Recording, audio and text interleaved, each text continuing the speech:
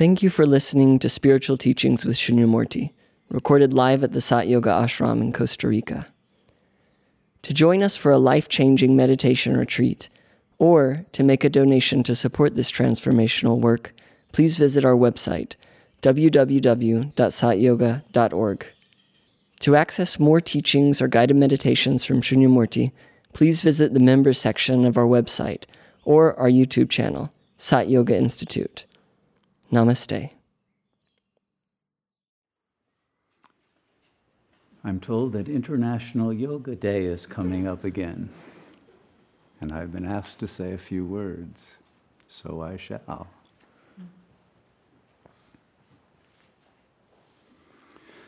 First of all, let me say that it's entirely appropriate that it is an international day, because yoga has always been international, at least to the extent that in the ancient world there were nations.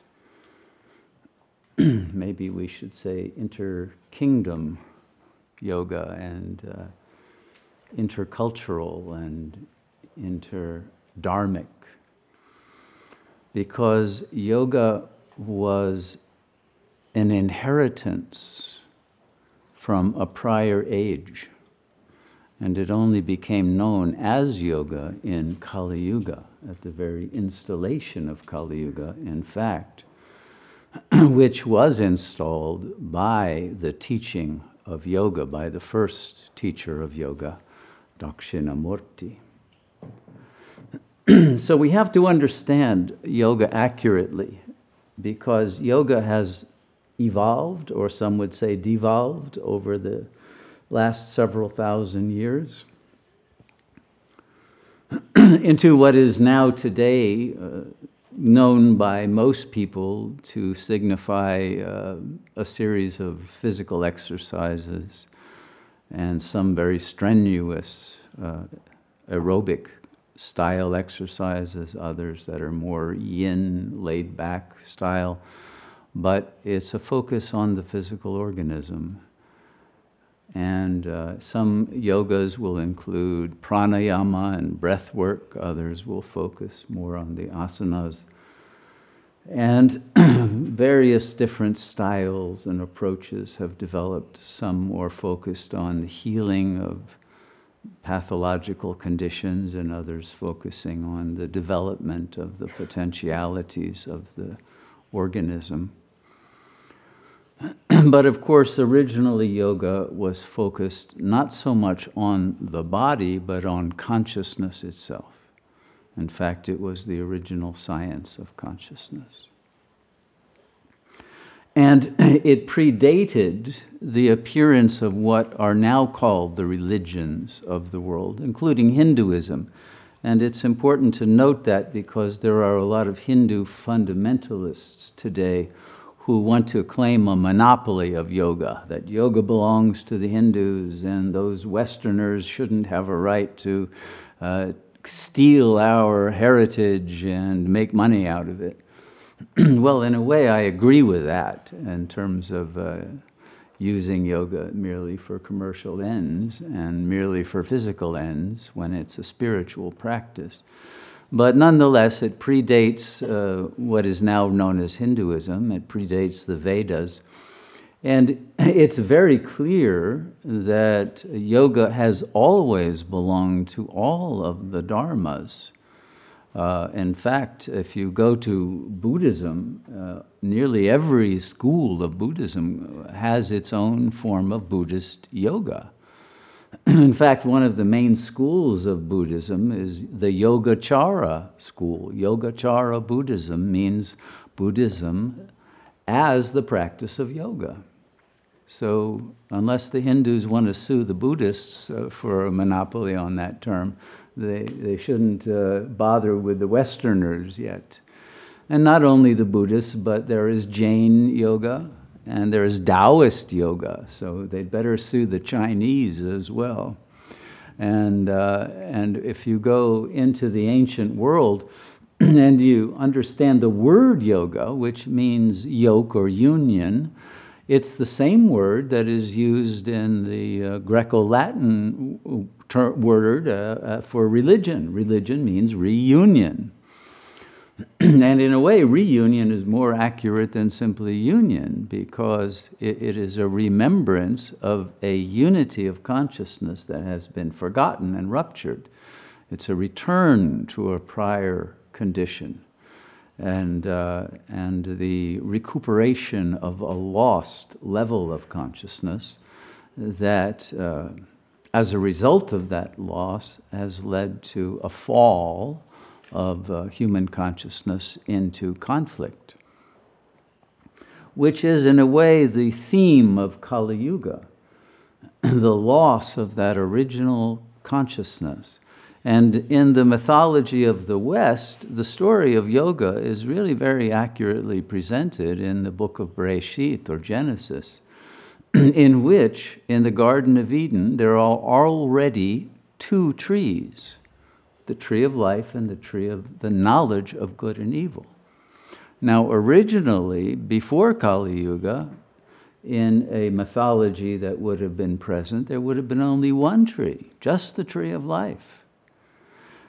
Why is there a situation where there are two trees, and one of those trees is forbidden?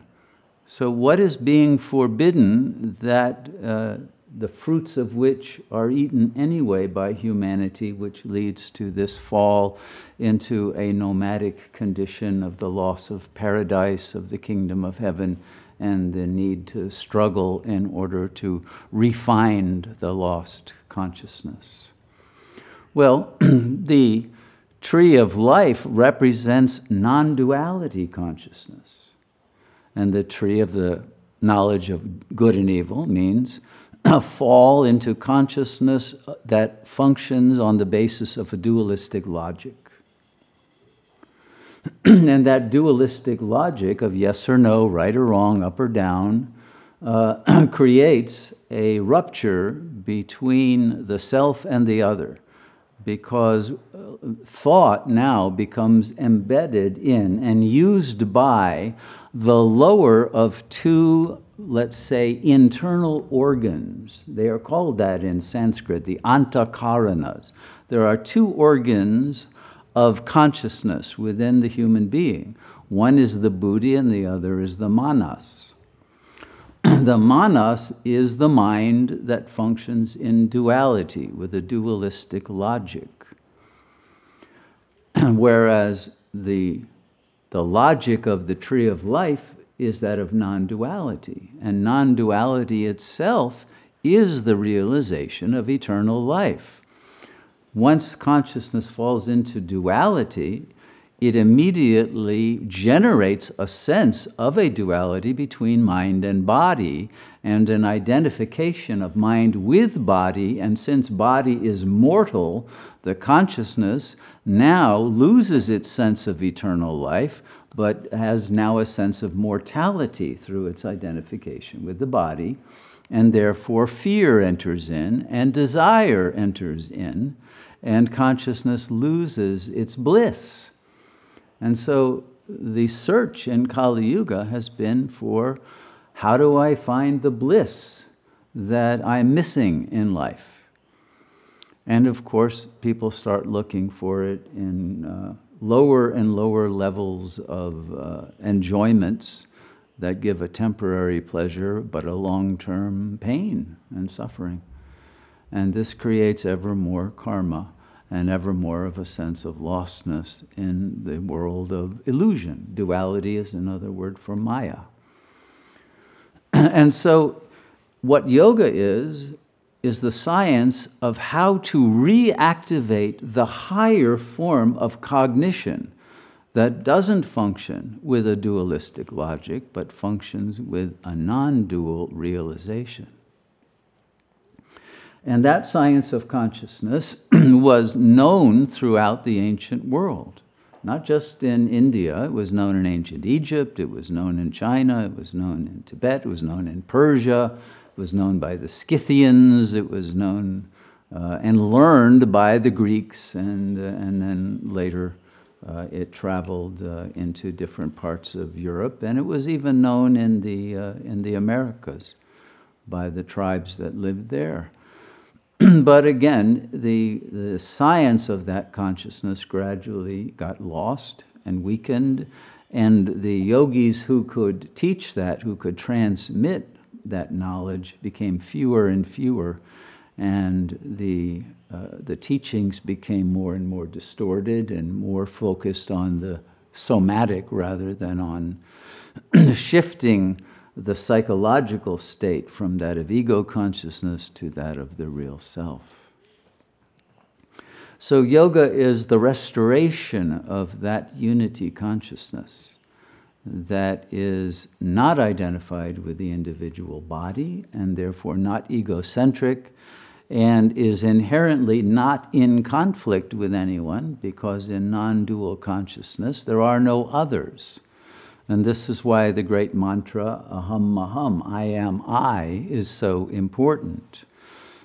Because it means that whatever I see in non-duality is only the self, myself. There are no others. And there is no world, and there is no God. There is only what is, which is the self. And you can analyze that in dualistic consciousness into, yes, there's a world and I'm an ego and there are other egos that have different desires than mine, and maybe there's a God, maybe there isn't, because I can't reach that level anymore. But I know that I am just a mortal being, and therefore I've got to protect my territory and defend myself against attacks, etc. And so the world became organized more as a war than as a party, which was the earlier way of understanding reality, a celebration, which is remembered in the worship of Krishna and the gopis and gopis, and life as a beautiful dance and a lila, a play, not a battleground.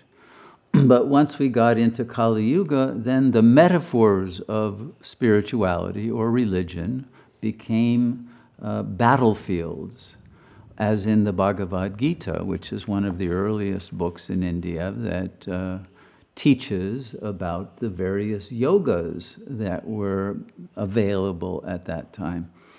And it's very interesting that the hero, Arjun, of that book, who is being taught yoga by Krishna, who is the embodiment of non-duality consciousness, at first falls into a total emotional collapse.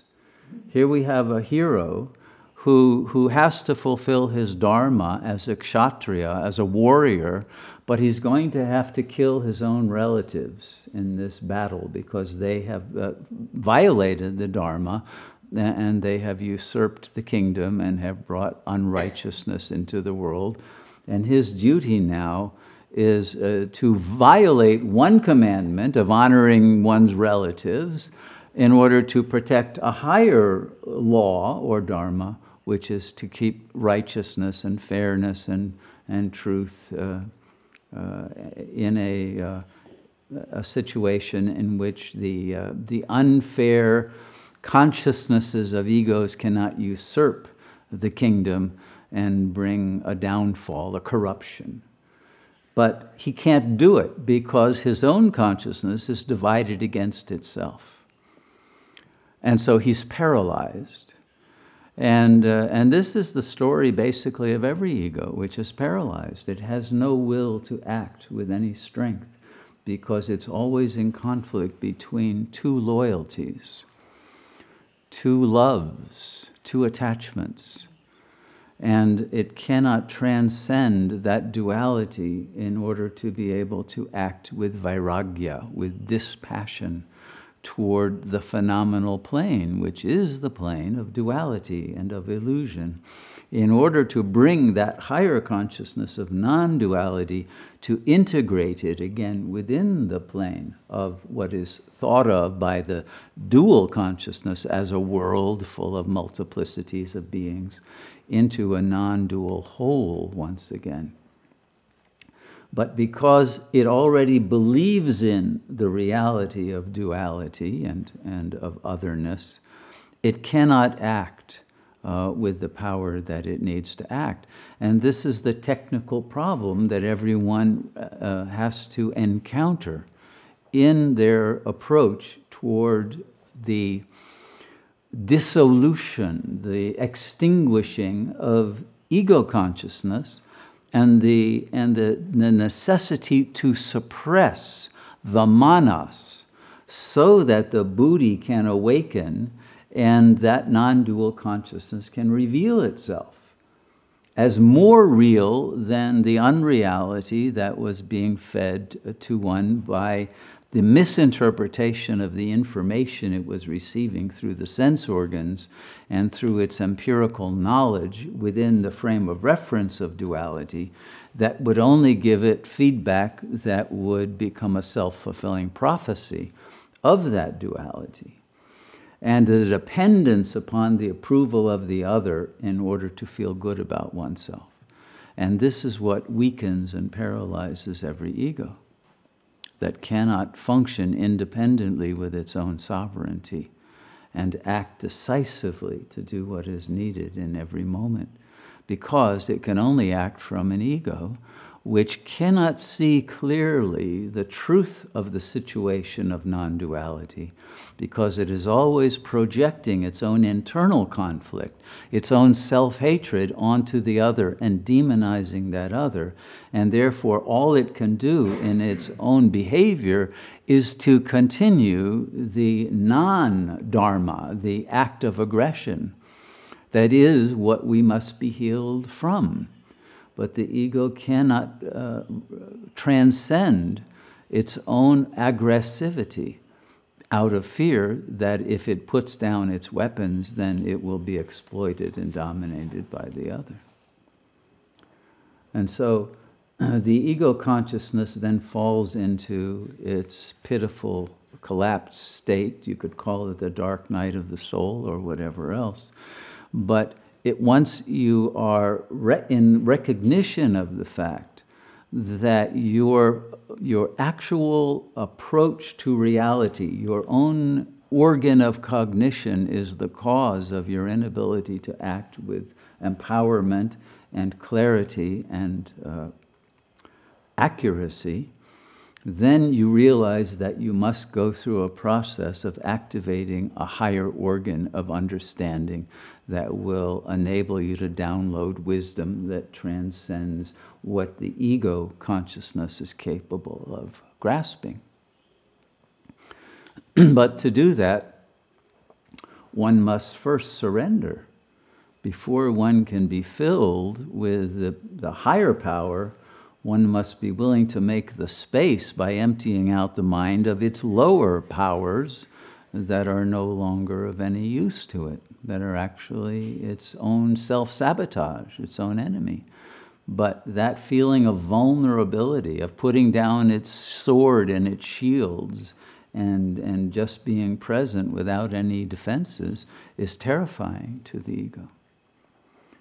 And so the science of yoga is a science that needs to take place because of this interim condition of vulnerability that requires dependence upon an outer guru to be able to transmit the vibrational frequency that will activate the higher organ of the buddhi, so that one finds one's inner guru, and then one doesn't need to be dependent. One can finally be independent, not only of an outer guru, but of any approval of any others or of any conflicts with any others.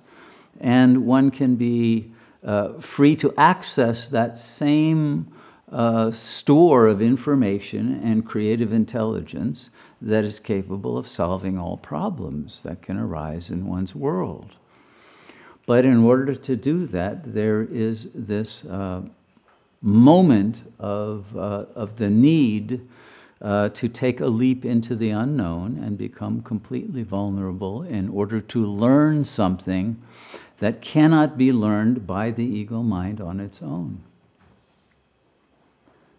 And it's going to have to suspend all of its judgment and all of its fear and all of its aggressivity in order to be able to take in what is being offered that will be able to raise the vibrational frequency to awaken the buddhi. And so this is what the purpose of all of the yogas and the religions are, to activate that which in dualistic terms would be called God consciousness.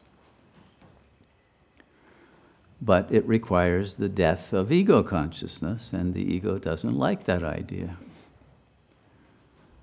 And so this is the point of hesitation and despair that causes most people who start out on a spiritual path to settle for an imitation version of it, or to simply become cynical and go back into the world of egos and say, there's nothing there beyond the ego mind.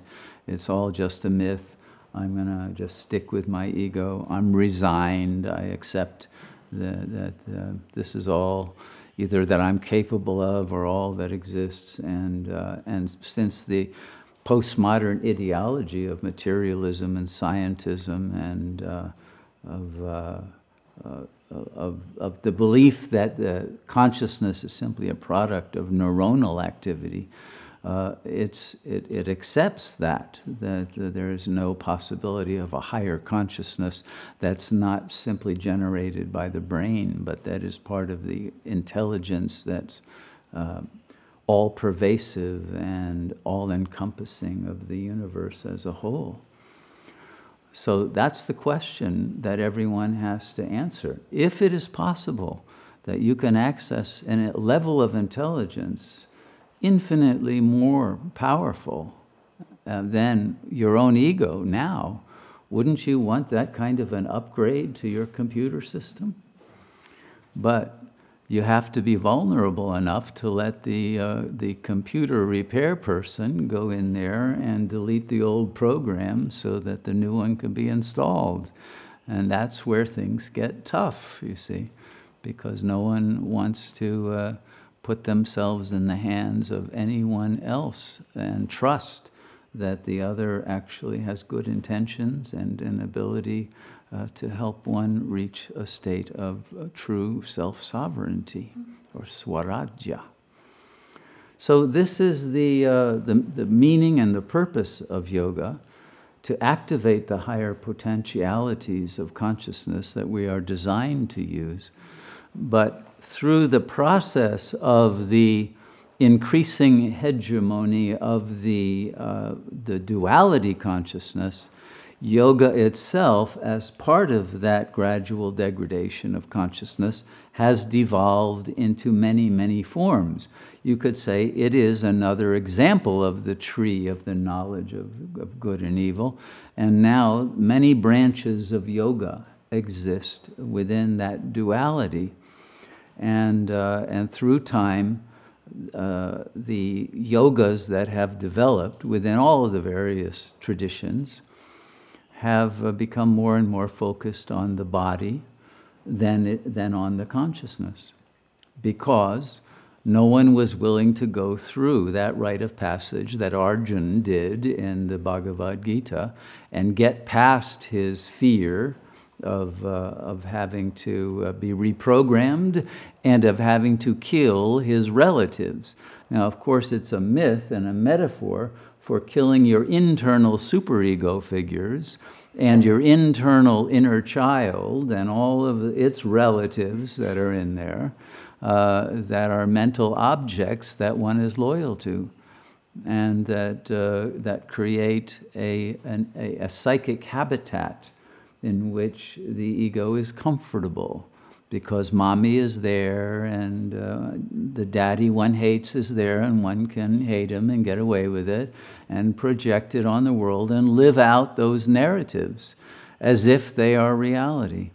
And one can live in such a fantasy bubble for one's entire life and believe in it, even though at some level one knows one's not living an authentic existence and one is suffering. And so if you want happiness and you want authenticity and you want power, real power, then the only way to do that is to dissolve the ego mind and bring in fully the God self, the real power that is the intelligence that creates, sustains, and destroys all worlds. And then from their destruction brings rebirth. And so only if one is not afraid of death is one going to be able to go through the eye of the needle of one moment of destruction of one's world into the rebirth of a new world. And so we have been in a situation where, as the availability of the Buddhi mind to function and guide humanity accurately, which at first was done by the Brahmins. That ancient India had a class or caste system, and the kings were not the highest caste. The kings and the queens and all the royal court people, the prime ministers and all of that. No, the highest caste were the Brahmins, but they had no actual political or military power, but they had such a power of wisdom that the people of the kingdom, if they heard that the Brahmins were against what the king wanted to do, if the king wanted to go to war and invade another kingdom and it wasn't righteous or fair, and the Brahmins said, you can't do this, kingy, the king couldn't do it. They literally had enough power that the army wouldn't fight unless the Brahmins were behind it and did the right pujas and sacrifices to the gods and said, yes, this is dharmic and this is what we must do.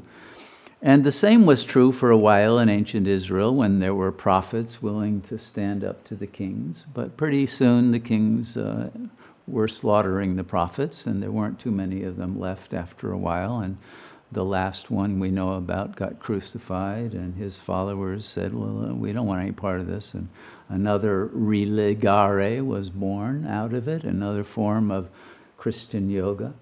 And in that same ancient world, and especially in the Greco-Roman area, the yoga that was followed was mythologized, again, as it was in the Bhagavad Gita, but with another mythology based on the understanding that yoga is a form of accessing a higher level of knowledge, or jnana.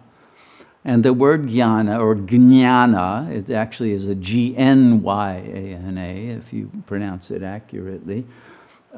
This knowledge is the knowledge of non-duality, realized as truth, not just as an intellectual proposition. Well, that became what was known as gnosis, the same word in the West, and the Gnostic religion was the earliest form of that metaphor of the teachings of Jnana Yoga in the West. And the Gnostic religion was part of the earliest Christian tradition of the teachings of the Essenes and of John the Baptist and of all the early Christians, and until a political schism within Christianity itself brought about an internecine war within Christianity that eventually led to the hegemonic takeover of Christianity by the Roman Catholic Church, etc. I won't go into all of that history. Most of you know it. But it is all part of the history of yoga. It's one of the main yogas, is the yoga of Christ. And so you can find a point-by-point correspondence between Christian yoga, when understood in its esoteric, mystical version, and the yogas of India, whether Hindu or Buddhist or Taoist.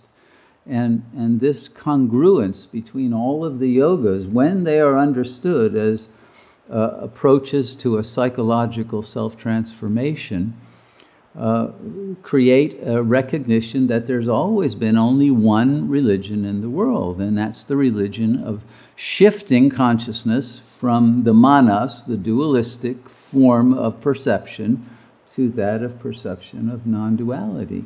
Because only in that perception can there be love, and can there be harmony, and can there be peace, and a creative superorganismic augmentation of the consciousness of the whole field of humanity as a single whole that can operate together and bring about great achievements that are not possible for the lower level of consciousness.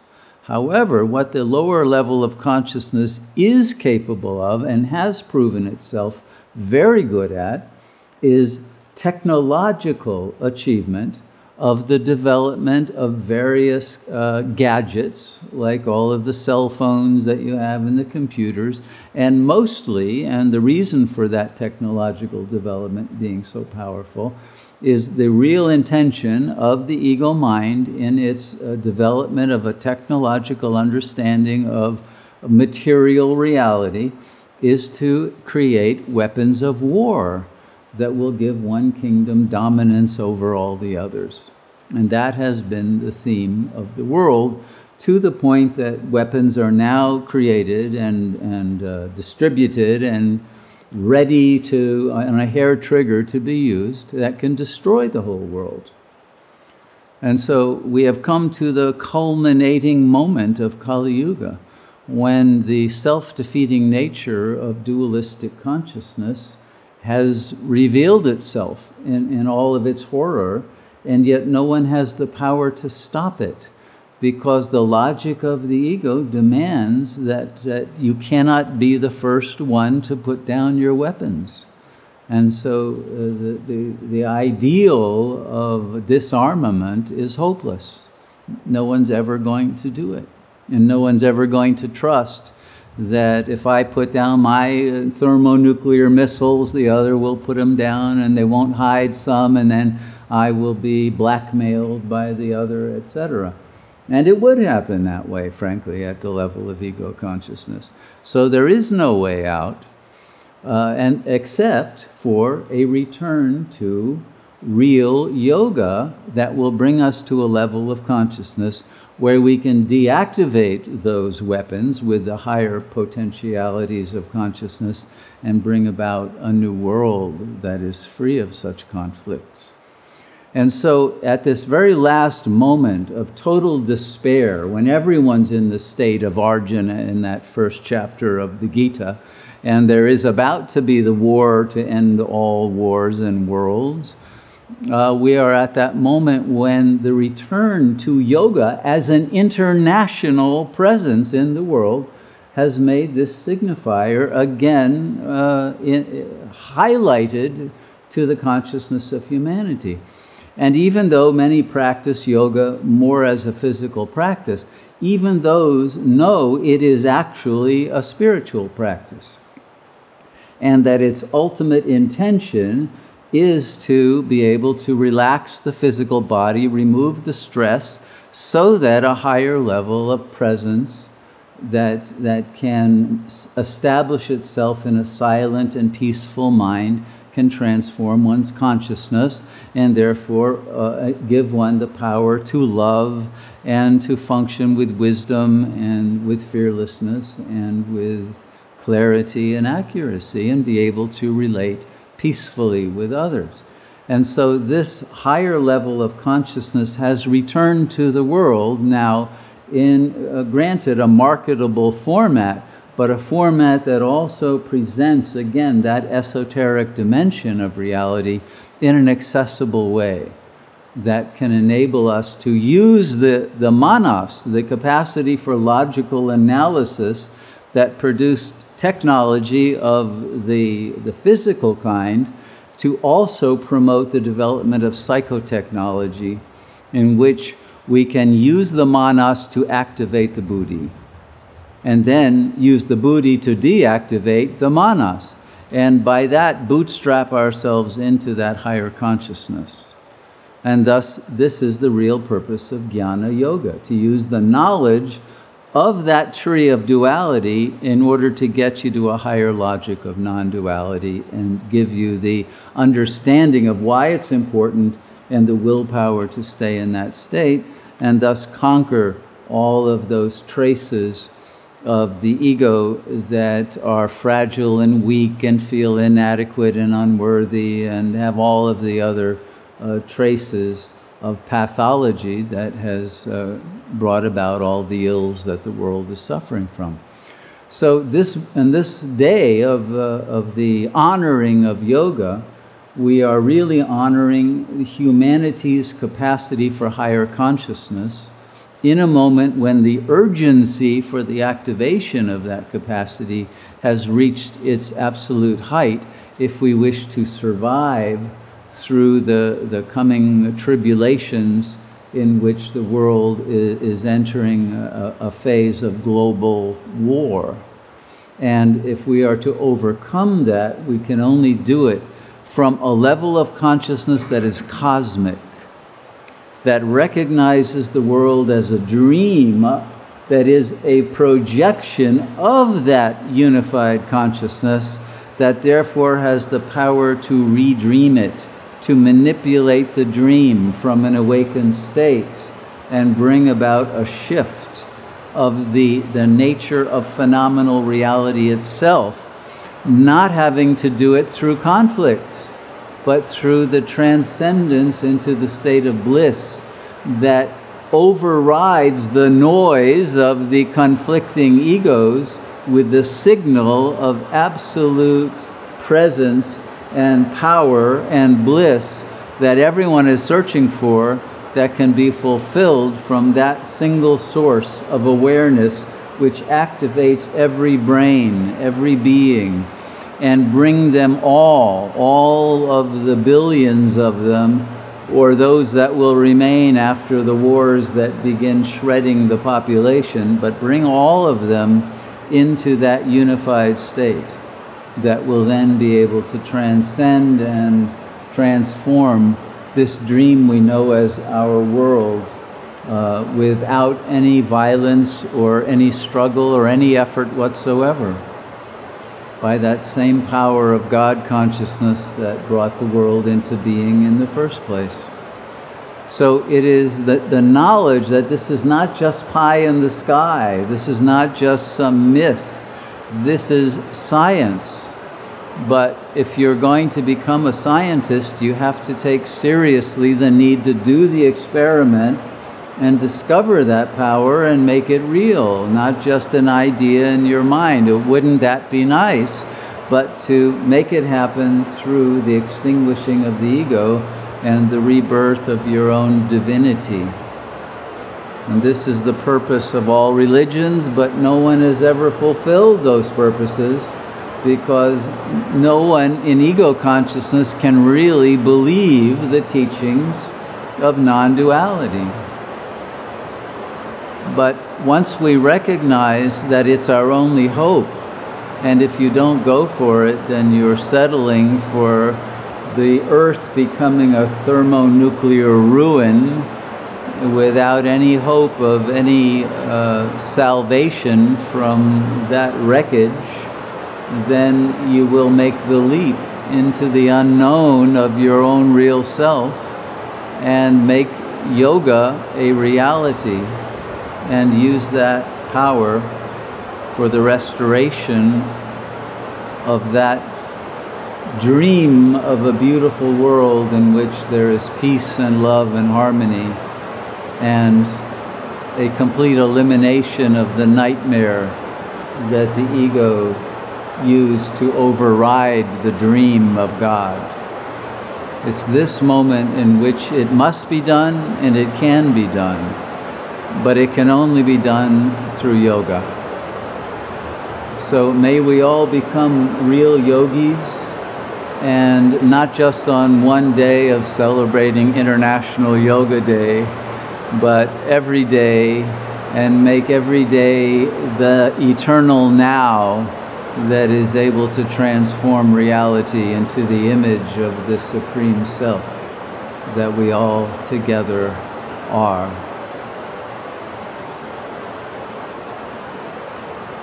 May the world be filled with yogis whose buddhi is fully awakened.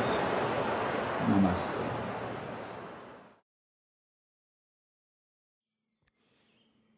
Thank you for listening to the Spiritual Teachings with Shunyamurti podcast. For more information on programs and retreats, click on the calendar section of our website, www.satyoga.org. Our work is made possible by the generous support of our listeners, viewers, and members. To make a donation, please visit the donate page of our website. We thank you for your support in our mission to share this timeless wisdom with the world. Namaste.